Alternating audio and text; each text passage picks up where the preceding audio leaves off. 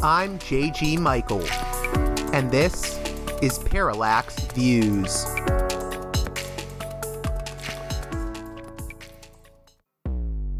Hello, this is Mike Swanson. In a few moments, you're going to listen to another segment of Parallax Views. But before you do that, let me tell you about my new book, Why the Vietnam War. It's a sequel to my previous book called The War State, which has lots of positive reviews and Amazon's been out for years. But this one is a more detailed case study of how the American empire and national security state operate using Vietnam. And I believe it shows also how things work today, how policy is actually made and why. So grab the book on Amazon.com, Why the Vietnam War.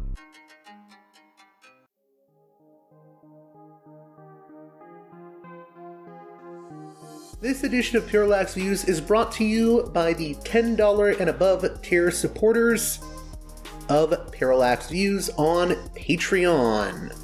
So, with that in mind, producers credit shoutouts to Gunnar, Mark, Alexander, Catherine, Tilo, Emilia, Jeff, John, Bert, Brian, Elliot, Michael, Brace, Nick, Galen, Arlen, Bo, Geekadelic Media, Chance, Chase, Dan, David, Gary, Ishtofer, James, Martin, Matthew Ho, Nobody, Thomas, and Dano. And now on to the show.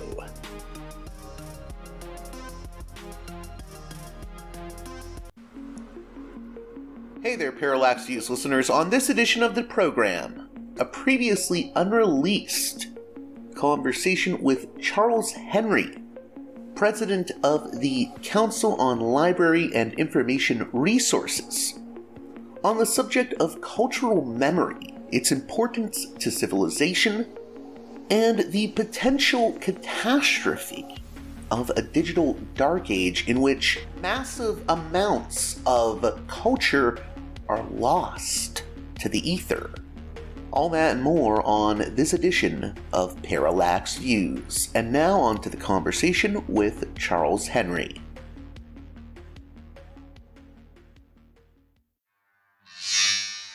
Welcome to Parallax Views, a guest that we've been working on getting on the show for a while now. Charles Henry, president of the Council on Library and Information Resources, a nonprofit that works with libraries, cultural institutions, and higher learning communities to improve research, teaching, and learning environments. How are you doing today? I'm doing fine, and thank you for this opportunity. So, Charles, maybe you could tell my listeners a little bit more about yourself. So, of course, you work with the CLIR, but maybe what does the work of that organization entail? Briefly, the council has been around for about 65 years. And it began, roughly in the late 1950s. It was an organization that was started by a handful of university librarians and some folks who worked at the Library of Congress. And the concern, and this is again the late 50s, the concern was a proliferation, the unchecked proliferation of information. And the concern focused on all this all the data, all the new resources that were coming out. There was just a flurry of new academic books. This was the beginning of a real surge in publication.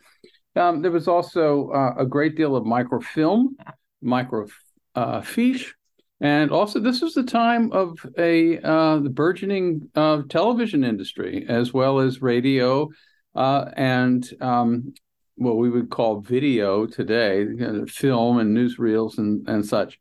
And the founders of the council were concerned, one, that there was just this mountain of very important information that related largely to higher education and research and teaching, that it was not managed in a coherent way. That it was often redundant with libraries collecting and repeating titles across the nation. So thousands of institutions literally collecting many of the same books. And so there was an issue of cost as well as efficiency. So that's how we got started. No one at the time had, I think, an inkling of what would happen when digital technology started to flourish in the 80s, and then really reared its head in the 90s and until today, where we're at a point where I think I was reading some surveys that the more information is created in one day than in all of our recorded history, which is pretty amazing. We haven't begun to grasp, I think, the true total of data that's sloshing around. So the original concerns, the urgency that got my organization started, prevails today, and so we continue to address and wrestle with these very, very interesting challenges. If you could, for people that are unfamiliar, what are the pros and cons of this massive proliferation of digital information that we see today? Well, I think on the positive side, there's just we're able to learn and gather information about subjects and topics at a level of concentration and meticulously in ways that have been not possible before. So there is a huge opportunity to understand. We'll use climate change as an example. The amount of data that's accumulating on climate change is in certain ways exhilarating. I mean, it's a massive amount of information that is going to be essential to our survival, to put it in pretty blunt terms. There's also with digital technology, there's a much greater opportunity for voices that have been marginalized and voices that have been unheard traditionally are now able to be listened to and able to be read. So there's this ability for people outside of the mainstream, outside of the control of the more stringent academic kinds of cultures, to have a voice also. And I think that's really important.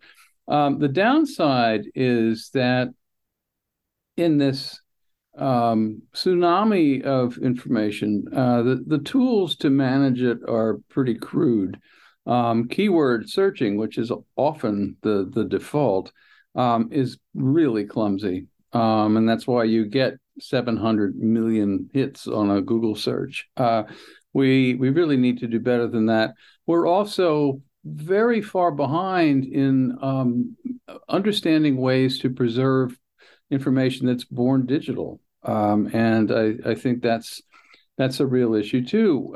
It crops up. A lot of academic information is born digital, courses, curriculum, papers. A lot of this is lost quickly. There's link rot at a scale that is also unprecedented.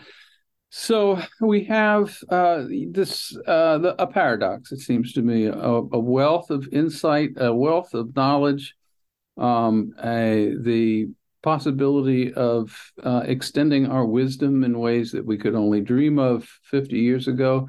And at the same time, we're losing so much of it. And it's also siloed, firewalled, and otherwise difficult to access, if not impossible. So it's fundamental to our culture. And I think we are still struggling with how to make sense of all this. I'm curious, just for your personal opinion on this. I remember when I was growing up, people would say, once it's on the internet, it's going to be there forever. And I think that's proven very mistaken. Why do you think maybe popular culture got that so wrong? There used to be this, I think, utopian idea that whatever was online would just stay there, and this stuff wouldn't disappear down the proverbial memory hole. Yeah, a lot of it, of course, does disappear, and you're right. The idea that once it gets up into the into the ether, we call it, or more probably in a more contemporary way with the cloud, that it's always there. Actually, I would say the survival rate of information is pretty poor right now. I think what we miscalculated, we as a culture, we as a society miscalculated, was a couple of things. One is the effort, really, that it takes to keep a resource link live and manageable, and that takes time, that takes effort. The I don't have the percentages right now in front of me, but the amount of data that was accessible 3 years ago or 5 years ago, or 10 years ago, unless that has been assiduously curated and the links updated, it's not available. It might as well be in a bin somewhere, or in the old days in a cardboard box, in the back of a faculty member's office. Part of the problem too is the high rate, the accelerated rate of moving from system to system. Here's version 4, now it's version 6, now it's version 10.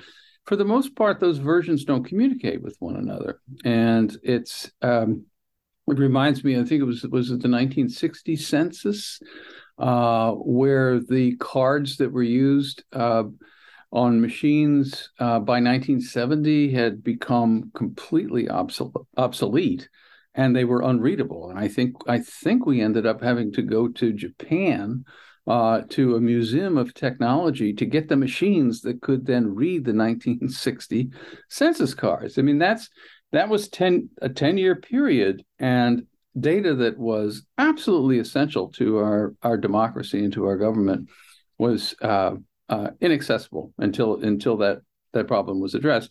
That's the old days of technology. We're looking at much greater leaps and bounds now, and it's just a struggle to keep up. And when you're looking at literally billions of links, and a fairly haphazard, I would say a non-systemic way of keeping things going, you're going to have problems. The Internet Archive was founded in part to keep a lot of this that would have been lost alive and meaningful.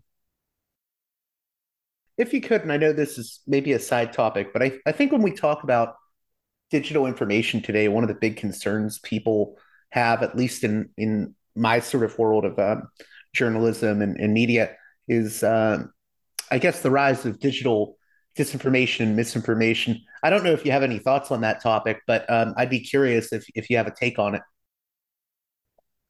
I think, there is. It's pretty well documented that the amount of wrong information, the amount of misinformation that is flooding our networks, and I would say, in a large part through social media. I think there's a number of issues that are involved with that. One is our training. We are not, it seems to me, as a society, and I'll focus on America for this, I don't think we're very well trained to be discerning enough.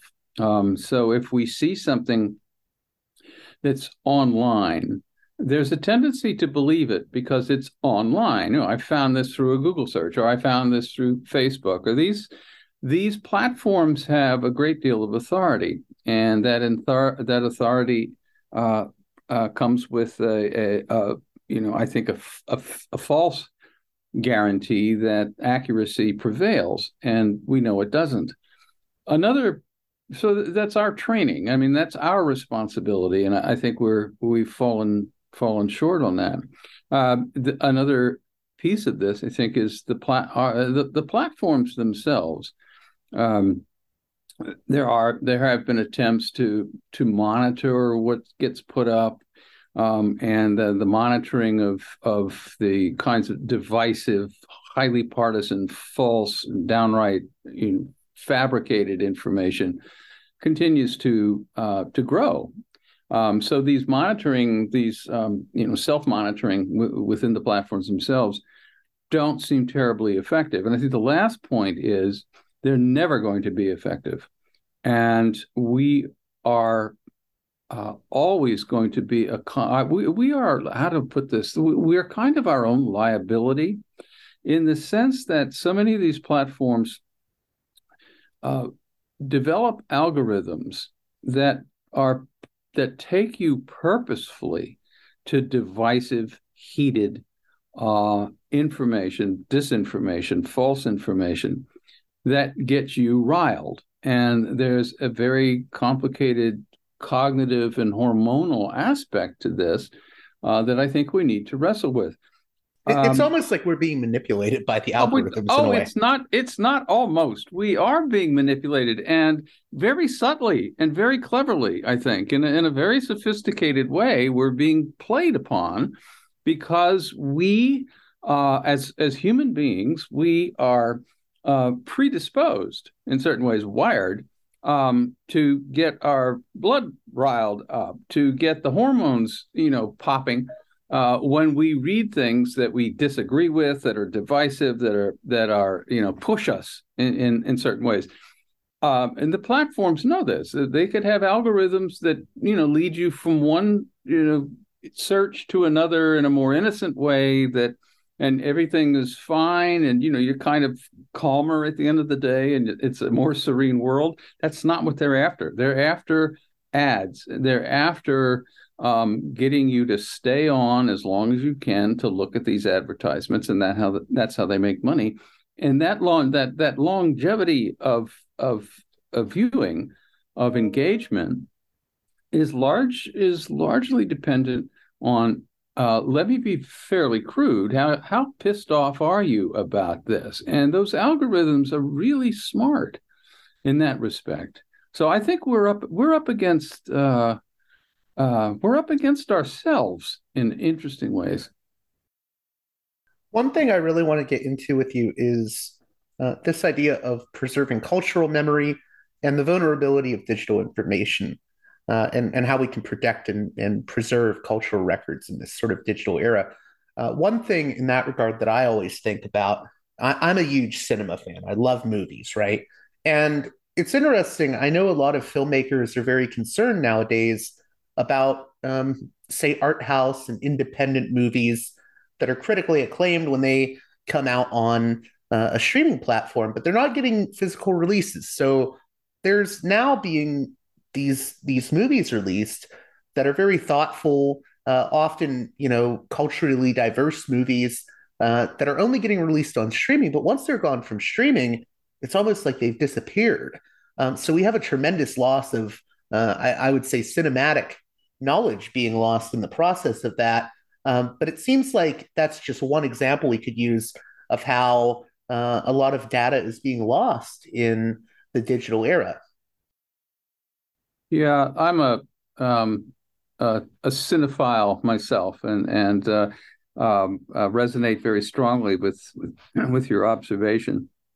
I think part of it has to do with money, and the big studios, a Marvel comic series of movies taken from the Marvel universe is far more likely going to be preserved in a variety of formats, because there's just hundreds and hundreds of millions of dollars involved in profit centers and such, or billions of dollars in some cases. The art house movie is just doesn't have the money for this, and that's an issue. And I think culturally, we really need to be more aggressive as a society to say that we've got to develop ways where these, let's say, smaller efforts that are nonetheless extremely significant and transformational in many cases are preserved and carried through time. And we haven't, again, I don't think we've done that very well. All of this is, from my organization's perspective, thoroughly compounded and convoluted by climate change. And so in our contemporary times, we've got issues of money, issues of preservation, issues of data curation to keep a lot of this material up and accessible and preserved over time. We also now have major environmental degradation that we're facing, and we can see it more and more. The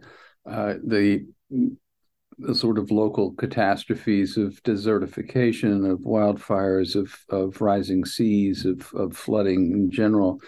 And I mean, we're from a cultural heritage perspective, an archive, let's say, in upper Midwest, which is fairly secure and not susceptible to wildfires so much, or not rising seas. But with warming temperatures, there's more kinds of insect infestation. So that some are quite dramatic, like the fires in the water and you cut out there for a second. Megastorms You said like the fires, and then it cut out. Could you repeat that? Oh, sure. Like, well, I was thinking, it's easier to look at some of the more dramatic kinds of climate disruption, like fires and like the rising seas and the salt water in the middle of Miami streets and that.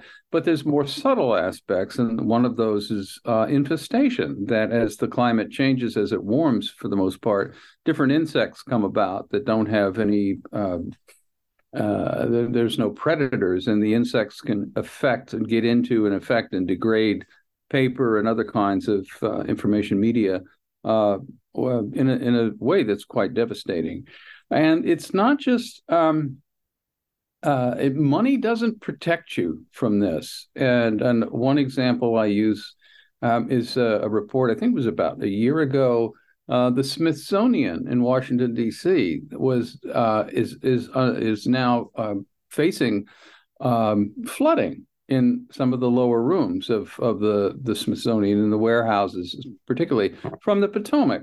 And it has to do with a warming climate. It has to do with changes in the water table. So an institution that's as brilliantly run and protected and endowed and in certain ways almost culturally sacred is itself under considerable threat for loss and the kinds of expenses that may be required to help mitigate this. So no one's spared in this, and so it's the message is I would say sobering. We have not only the costs of preserving very important information like small movies and independent features, and also research and observations and let's say archives, community archives that are also often easily misplaced or lost. And then we have a planet that's burning and flooding, and we have so much work to do in the next 20 years because we're being assaulted from all sides, including our own psychology when it comes to these platforms and misinformation. So we're hit from every angle, inside and out. So I want to get into this idea of cultural memory and what we mean by that. But first, if we could, is part of the problem we're facing with regards to the loss of mass amounts of data, information, art, is part of this due just to people maybe not wanting to spend the time to preserve that, or I guess spending the money to preserve that? Is there an issue where maybe we're placing profits before preserving our culture? Yes, the short answer. And it's not just sort of individuals or even companies that some that have money and some that don't. It's a cultural system that, oddly enough, in certain ways, undermines the cultural legacy. And you look at some of the major. We'll focus on scientific information, and a lot of, if not the majority of peer-reviewed and therefore prestigious and therefore authenticated scientific journals, scientific articles, scientific data, comes through a very small number of major presses and focused on science. And this is where if you're a scientist, you want to publish with Elsevier, you want to publish with Springer, you want to publish, and that's completely understandable. And that's where the prestige comes, and that's where the authenticity comes from. At the same time, there's absolutely no obligation of these firms, of these publishing houses, to preserve any of that information if they go dark. If some of these firms go bankrupt, let's say, or they're sold to something else, or they just fold, there's no provision that requires them to make what they have published accessible in a persistent way. So, this is another really, I think, disturbing aspect of this wonderful world of information and knowledge that we live in, is that the universities, in this case, the higher education, has largely outsourced the publication, the promulgation of its research into a system that is really unaccountable for preserving it. And this is an issue. If you could, when we talk about cultural memory, what do we mean by that term, and what's at stake if we don't preserve that cultural memory, if we don't keep cultural memory alive for future generations? The cultural memory is I would characterize it as a combination or accrual of many different media that forms a kind of matrix or spectrum of human expression. So our cultural heritage is in large part a very complicated narrative of our nature, what interests us and what attracts us, what compels us, what we respond to. So when you talk to me, in my mind, when you talk about the cultural heritage, you're talking about human nature and evidence of human nature and the contributions of our collective understanding of ourselves and the world that we're in. And so to lose that is then to lose a large part of who we are and our understanding of who we are. And it comes about there's different I would say is probably too schematic, but two general categories of the cultural legacy. One would be more tangible artifacts, and those would be the sculptures and the built environment and the paintings, the museum works, the galleries, as well as the printed materials and the manuscripts that we have that you can hold or you can see, or they have an objectification to them that's easily, literally in certain ways, graspable.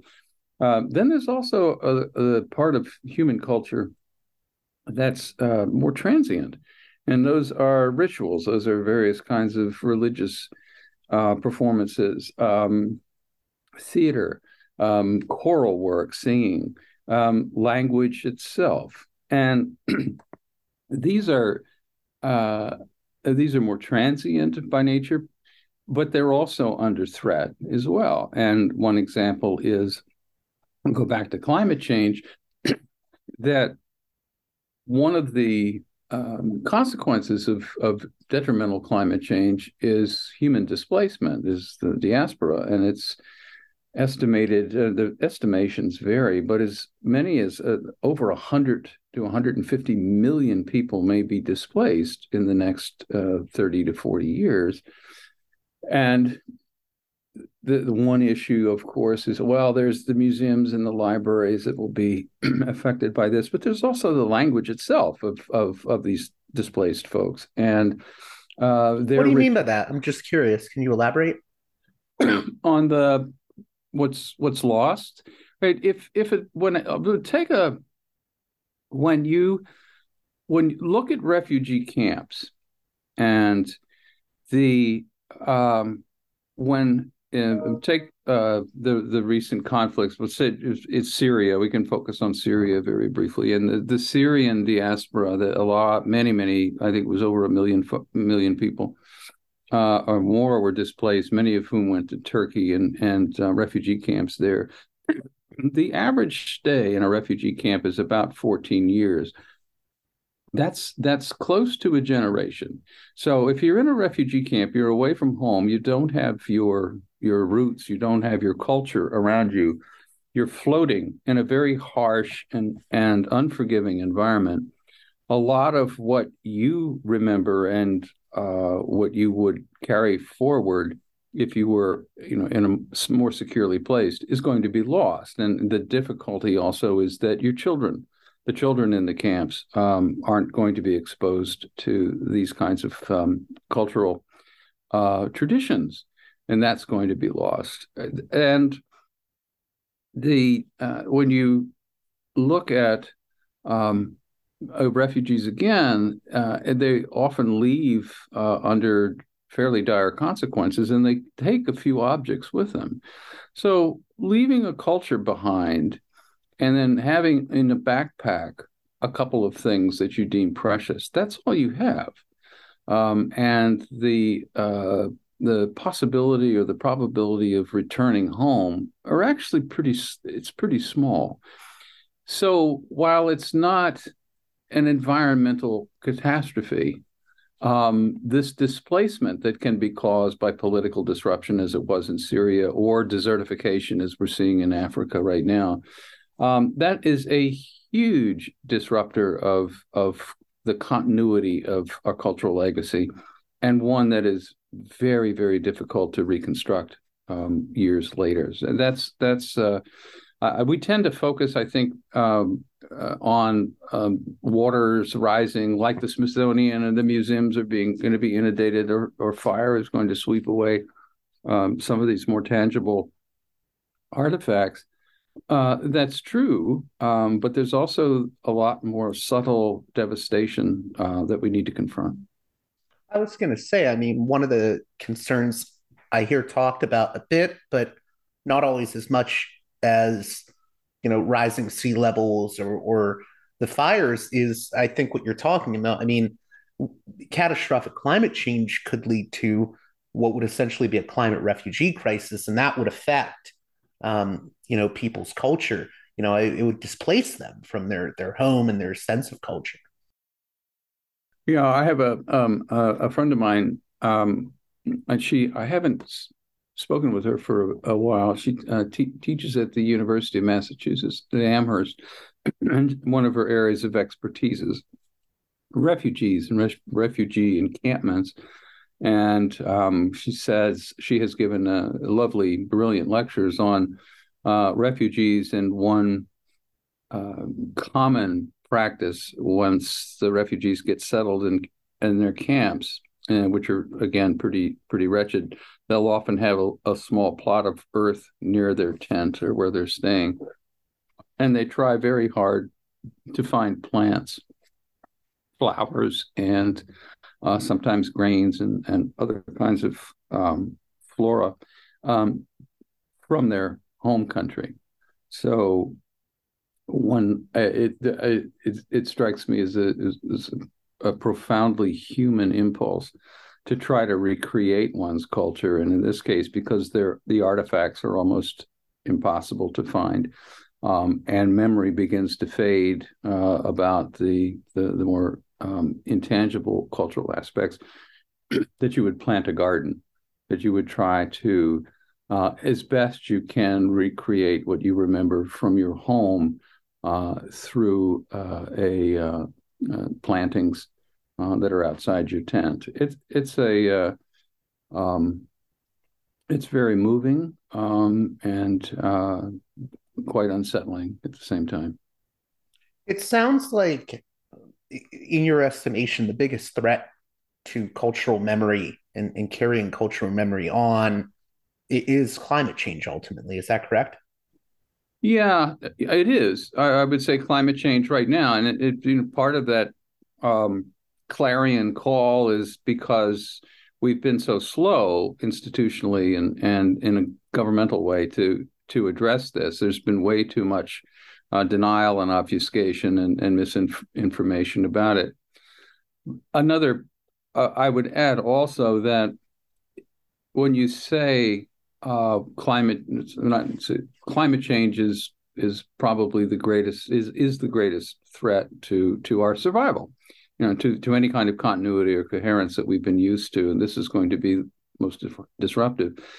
I think it's also important to say that we are the main drivers of climate change. Climate change is a result of a lot of our greatest achievements. I mean, what we've done with energy, what we've done to electrifying the world, what we've done with water management. It's now coming back to show us that we have overbuilt, we have overdrawn our assets and our resources, and now we have to confront this. I mean, we've in an odd way put nature on a course that's very difficult for us to manage and could be self-destructive, and that we've got to deal with ourselves as both agents of these changes and as hopefully agents of trying to rectify or mitigate some of this. So it's I to me it is perhaps the most interesting conundrum in human history. Just a few more questions I want to touch on. I guess when we talk about keeping cultural memory alive, I mean, to me, this would be an ignorant argument that people would make, but I think there are some people that would say, well, people will just adapt and the world will keep turning, even if we lose aspects of our culture. What do you say to those people that may have that view? I'm just curious. Well, I think what your question is addressing is that culture in some ways is generally, let's say, ephemeral or perhaps a something that's let's say not quite essential in the way that electricity and water and the roof over our heads are. I think I would say that because our cultural legacy is a manifestation of our nature, that we could live without culture, but we would not be the same people. We would not be human in ways that we are right now, and having enjoyed thousands upon thousands of years, hundreds of thousands of years of cultural expression. And that's the question, it seems. Do you want to live like that? But to me, I think we need to value this cultural heritage as essential. It's not peripheral, it's not an option. This is who we are. And we are invariably storytellers, and we are invariably wondering and inquiring and curious. And if all the manifestations of that curiosity and that inquisitiveness is melts away or is washed away or is burned away, then we are, I think, in a different place, certainly, but in a different nature. Well, I know this is speculative, right? But what does that different place look like? Like, what is the nightmare scenario of I guess the loss of culture? Culture, if you the loss of it is very difficult to intuit, because you need to sort of take away, the question itself and the contemplation of that question and trying to resolve it involves all kinds of cognitive strategies that are culturally based. And I think that the worst case scenario to me would be a kind of brutish environment. You can see this. I think our literature and our films certainly are filled with apocalyptic visions, where the cultural integrity that we take for granted right now is gone. And Almost like a drift towards yeah. barbarism. Yeah. And it's, you get the Mad Max scenarios and the Philip Dick, name anything by Philip Dick, and I think there's some truth to that. But again, it's so different. Just here we are talking about it. We're pointing to literary examples of the apocalypse. Being in an apocalyptic situation without the ability to understand it, or without the ability to transcend it, as you and I are transcending it now in this conversation, that is pulverizing to me, and it's something that is almost impossible to imagine. Well, you can imagine it, but I think it's almost impossible to live with. Yeah, in a ways, it's something you can maybe theorize about, or I guess it remains sort of intangible in a lot of ways, I think, to our own minds, if that makes sense. That does that. I think that's exactly right. And we certainly don't want to be in a position to test that theory, but we could be. But again, I tend to be hopeful that we can gather around and work in a more correlated and coherent way to address these crises. In that regard, what are some things that we could do to ensure that cultural memory is kept alive for future generations? Is it just a matter of kickstarting the discussion, or what else can we do? Well, I'll give you an example of what my organization is doing right now. And we're working, we call it Hidden Collections Africa, and it's working at a continental scale. A few years ago, a consortium of cultural institutions approached us from Africa, and the concern was that a very, very small percentage of what we would call African cultural heritage, probably about 3 to 4%, was digitized.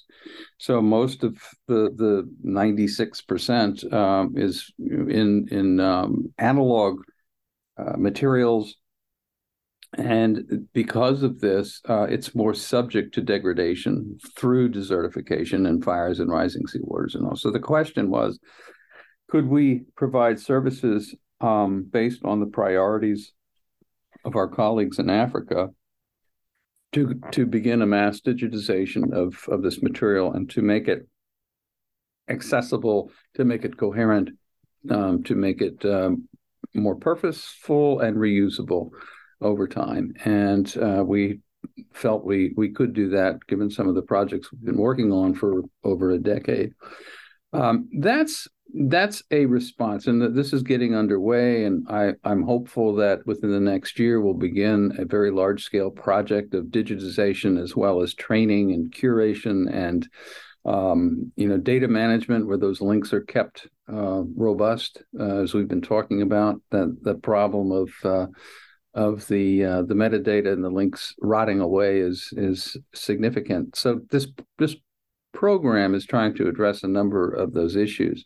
And this is the I think it's called the Digitizing Hidden Special Collections and Archives program. That's right. Yeah, that's exactly right. And that program we've been running for several years now. And it was based on that program that we were approached by our African colleagues to see if it could be extensible, if it could scale. And we think it can. So that's and that program has been focused on, especially more recently, on marginalized voices, on small community archives, on a number of. Could you delve into that a little bit more? Like, in what ways is it moving towards hearing out marginalized voices? Well, the program right now is specific. The newest version, the most recent version of digitizing hidden collections in the United States is specific to amplifying hidden voices, and that's the title of it. So we're the competition that we mount every year is now focused on that minority communities, communities that are traditionally not funded by projects like this, indigenous communities as well, and we work closely with the First Nations in Canada. So this is meant to address specifically those kinds of archives and resources that have traditionally been overlooked. So with Africa, there's many similar issues of funding and infrastructure and that kind of thing that we're trying to address with this as well. Before we close out, I really wanted to ask you about a project that you were involved in creating, known as the Digital Library of the Middle East, because I'm very interested in the Middle East and the culture of it, and I think it's something that needs to be preserved. So what's the origins of the Digital Library of the Middle East and what it does? The origins, this goes back, probably close to 10 years. And the project got started. We partnered with the Antiquities Coalition, which is an organization that itself came into being in response to the looting. So the project, the Digital Library of the Middle East, had its origins in the threat from ISIS. And you remember these images, I think we all do, of houses of worship. It could be mosques, could be churches, could be synagogues that were being blown up by ISIS trampling through Petra, trampling through these ancient monuments, going into museums and taking sledgehammers to statues and other iconic representations. So we got started with the understanding that this threat could in fact persist, and we would want to try to create digital surrogates of as much of the cultural heritage of the Middle East as we could.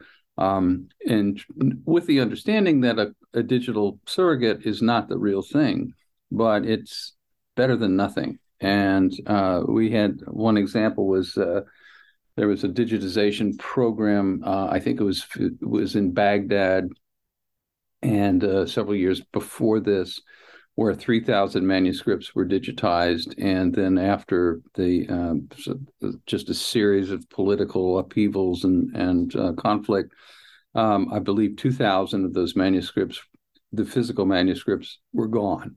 So the digital archive was all that was left, and that was looking at this and again realizing that it's not the real thing, but it's also something that represents very closely the real thing. So that's how we got started with the Digital Library of the Middle East. And as the conflict lessened a bit, the political conflict, we continued with the project, and it's got hundreds of thousands of records in it now. And those records are contributed to by the organizations, cultural heritage organizations in the Middle East itself. A lot of the material is from private collections in the Middle East, and also a wealth of material from European and American collections that pertain to the Middle East. So it's a nice amalgam of various sources and provenance. I just wanted to add to that really briefly, because I know you mentioned the issues with looting and Islamic State, but I remember back in I think it was April of 2003 when the National Museum of Iraq, there was a huge looting incident.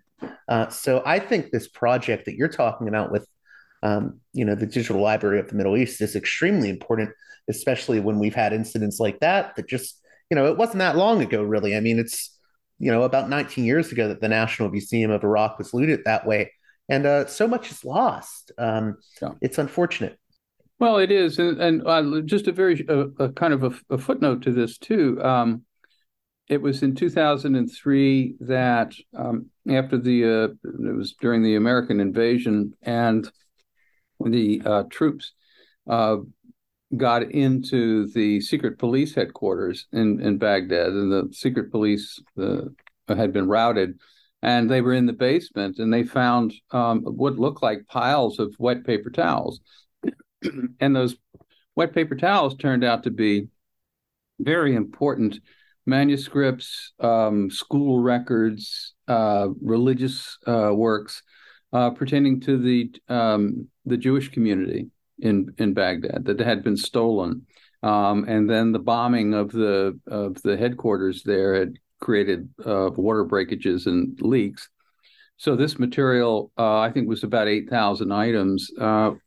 Eventually came to the United States with the National Archives and Record Administration, did a absolutely brilliant job meticulously restoring what looked like pulp back into these really lovely, magnificent resources, and these manuscripts and books and papers. So that's we have those materials in the States right now, and we're working on. My organization is a custodian to that collection, and that is also a part of the digital library of the Middle East, a more extreme aspect of the threat at the time, but indicative of what you can do once materials are restored and then digitized, and the digital library of the Iraqi Jewish Archives will last as forever, we hope. Just in closing here, I know we talked a lot about climate change being a threat to cultural memory, but there's also other threats, right? Like I think in talking about the looting of the National Museum of Iraq, we can see in the ways in which war can be a threat to cultural memory. So war, climate change, what are some of the other major factors in the loss of cultural memory, in your view? Indifference to culture is one. Going back to some of the points that you and I have been discussing, putting culture as something that's a bit ancillary or not as important, let's say, to our sense of self. Again, I profoundly disagree with that. So indifference is up there. Money, finances, that's another. Running out of money or inadequately endowing or inadequately funding the culture. And this has to do with, and also policy. Policy is a threat too. If, a lot of the scientific information is as culturally apt as a sculpture or a painting. And then we have this significant number of scientific research that could go away tomorrow, literally at the flip of a switch, or a server going down, or a major publishing company deciding that it's not responsible for curating and continuing this material. So policy plays into that. Infrastructure, the National Museum of Brazil, you remember, burned not too long ago.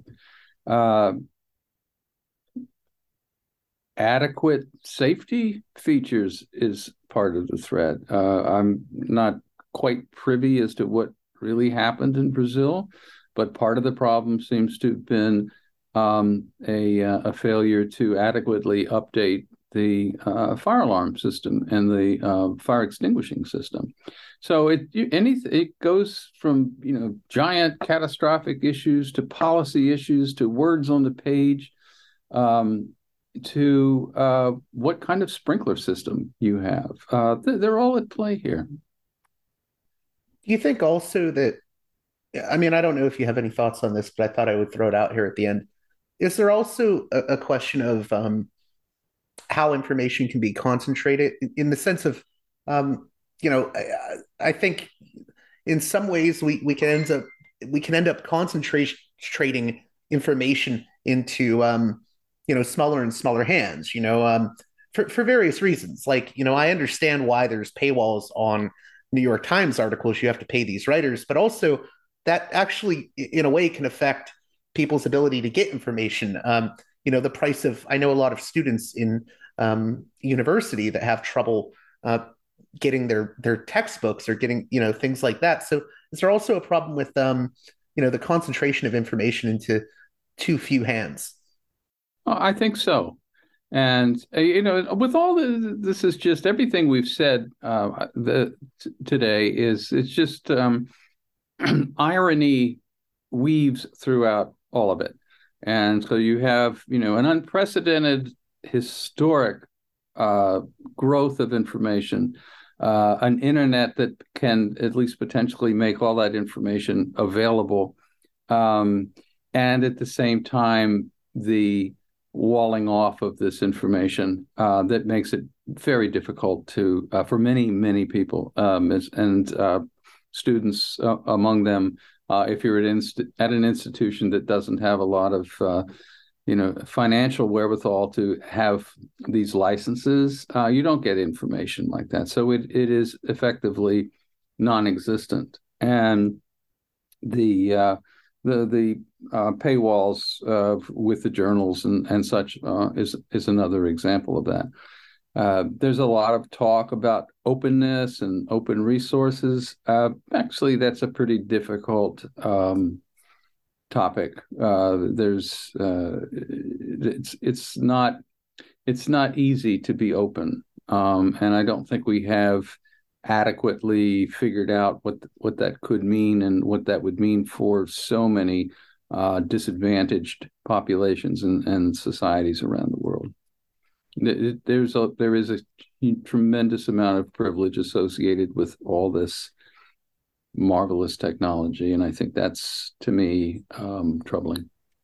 I don't want to leave on too grim of a note, so I guess I have to ask, where do you have hope? Because it sounds like a pretty dark situation, but what are your hopes, I guess, for the future of keeping cultural memory alive for future generations? And how can my listeners keep up with your work? Well, the fact that we're having this conversation is promising. What would be far worse is if we didn't talk about it or we pretended that it didn't exist. So acknowledging that we are assaulted from every kind of direction imaginable it's important to acknowledge that. At the same time, information continues to percolate. New insights are continue to be developed. Great new movies are popping up all the time, and I think our job is to believe, and I do believe that we'll resolve a lot of this through new policies and new guarantees and new ways of organizing knowledge. And I think we can. We have to do that in a way that's collaborative, in a way that fosters interdependence and not competition, that devalues money in ways that is also very difficult in a capitalist world. But I think we can do it. We're smart, and we're also threatened, and that's pretty energizing combination of emotions. So, as long as we can keep talking and identify projects, identify processes and procedures and methods of addressing these exigencies, we're moving along. It's never going to be as fast as we want. But I was just going to add to that because sometimes I feel like, I will sometimes feel like I'm the only person thinking about these issues when I talk to other people about this, maybe at the dinner table or whatnot, or at my at the college I used to go to. But it sounds like, from your experience, there may be more people out there that care about these issues than maybe I would realize at first, or a lot of people would realize. I would say yes, indeed. And I would say that there are many professionals and professional societies that are more and more focused on these issues and willing and eager to work together to address them. So I think that's there is light ahead if we can just work together and organize it and begin to see ourselves as much more interconnected and interdependent than we have in the past. That's this proliferation, this competition for everything has got to recede. We have to see ourselves much more as a true, genuine, and very large community of purpose. Well, I want to thank you again, Charles Henry, for coming on Parallax Views again. How can my listeners keep up with your work? Well, I would point them to our website, the Council on Library and Information Resources, and we'd always interested in connecting and with ideas or concerns or responses to this podcast. But please follow us and but more than that, jump in and we will listen very closely. Well, that does it for this edition of Parallax Views. I hope you enjoyed my conversation with Charles Henry of the Council on Library and Information Resources. As always, if you appreciate the work here I do at Parallax Views, please support me on Patreon at patreon.com/parallaxviews. One more time, that's patreon.com/parallaxviews. And with that being said, until next time, you've been listening to Parallax Views with Parallax Views to Parallax Views with Parallax Views. The way out is not simply to say don't do it, just to prohibit. It's nothing else. If we don't do it, others will be doing it like crazy. So, we have to confront the problem. But no, basically, I know of the great anxieties, problems, new forms of control, but it's also new forms of freedom. This is why I always emphasize that internet and all this new digital stuff, it's a very ambiguous phenomenon, but it's the field of struggle. New forms of enslavement, but at the same time, new incredible forms of freedom. We have to accept the fight with no nostalgia for old, allegedly more authentic communities or whatever. I'm not afraid. I'm not afraid.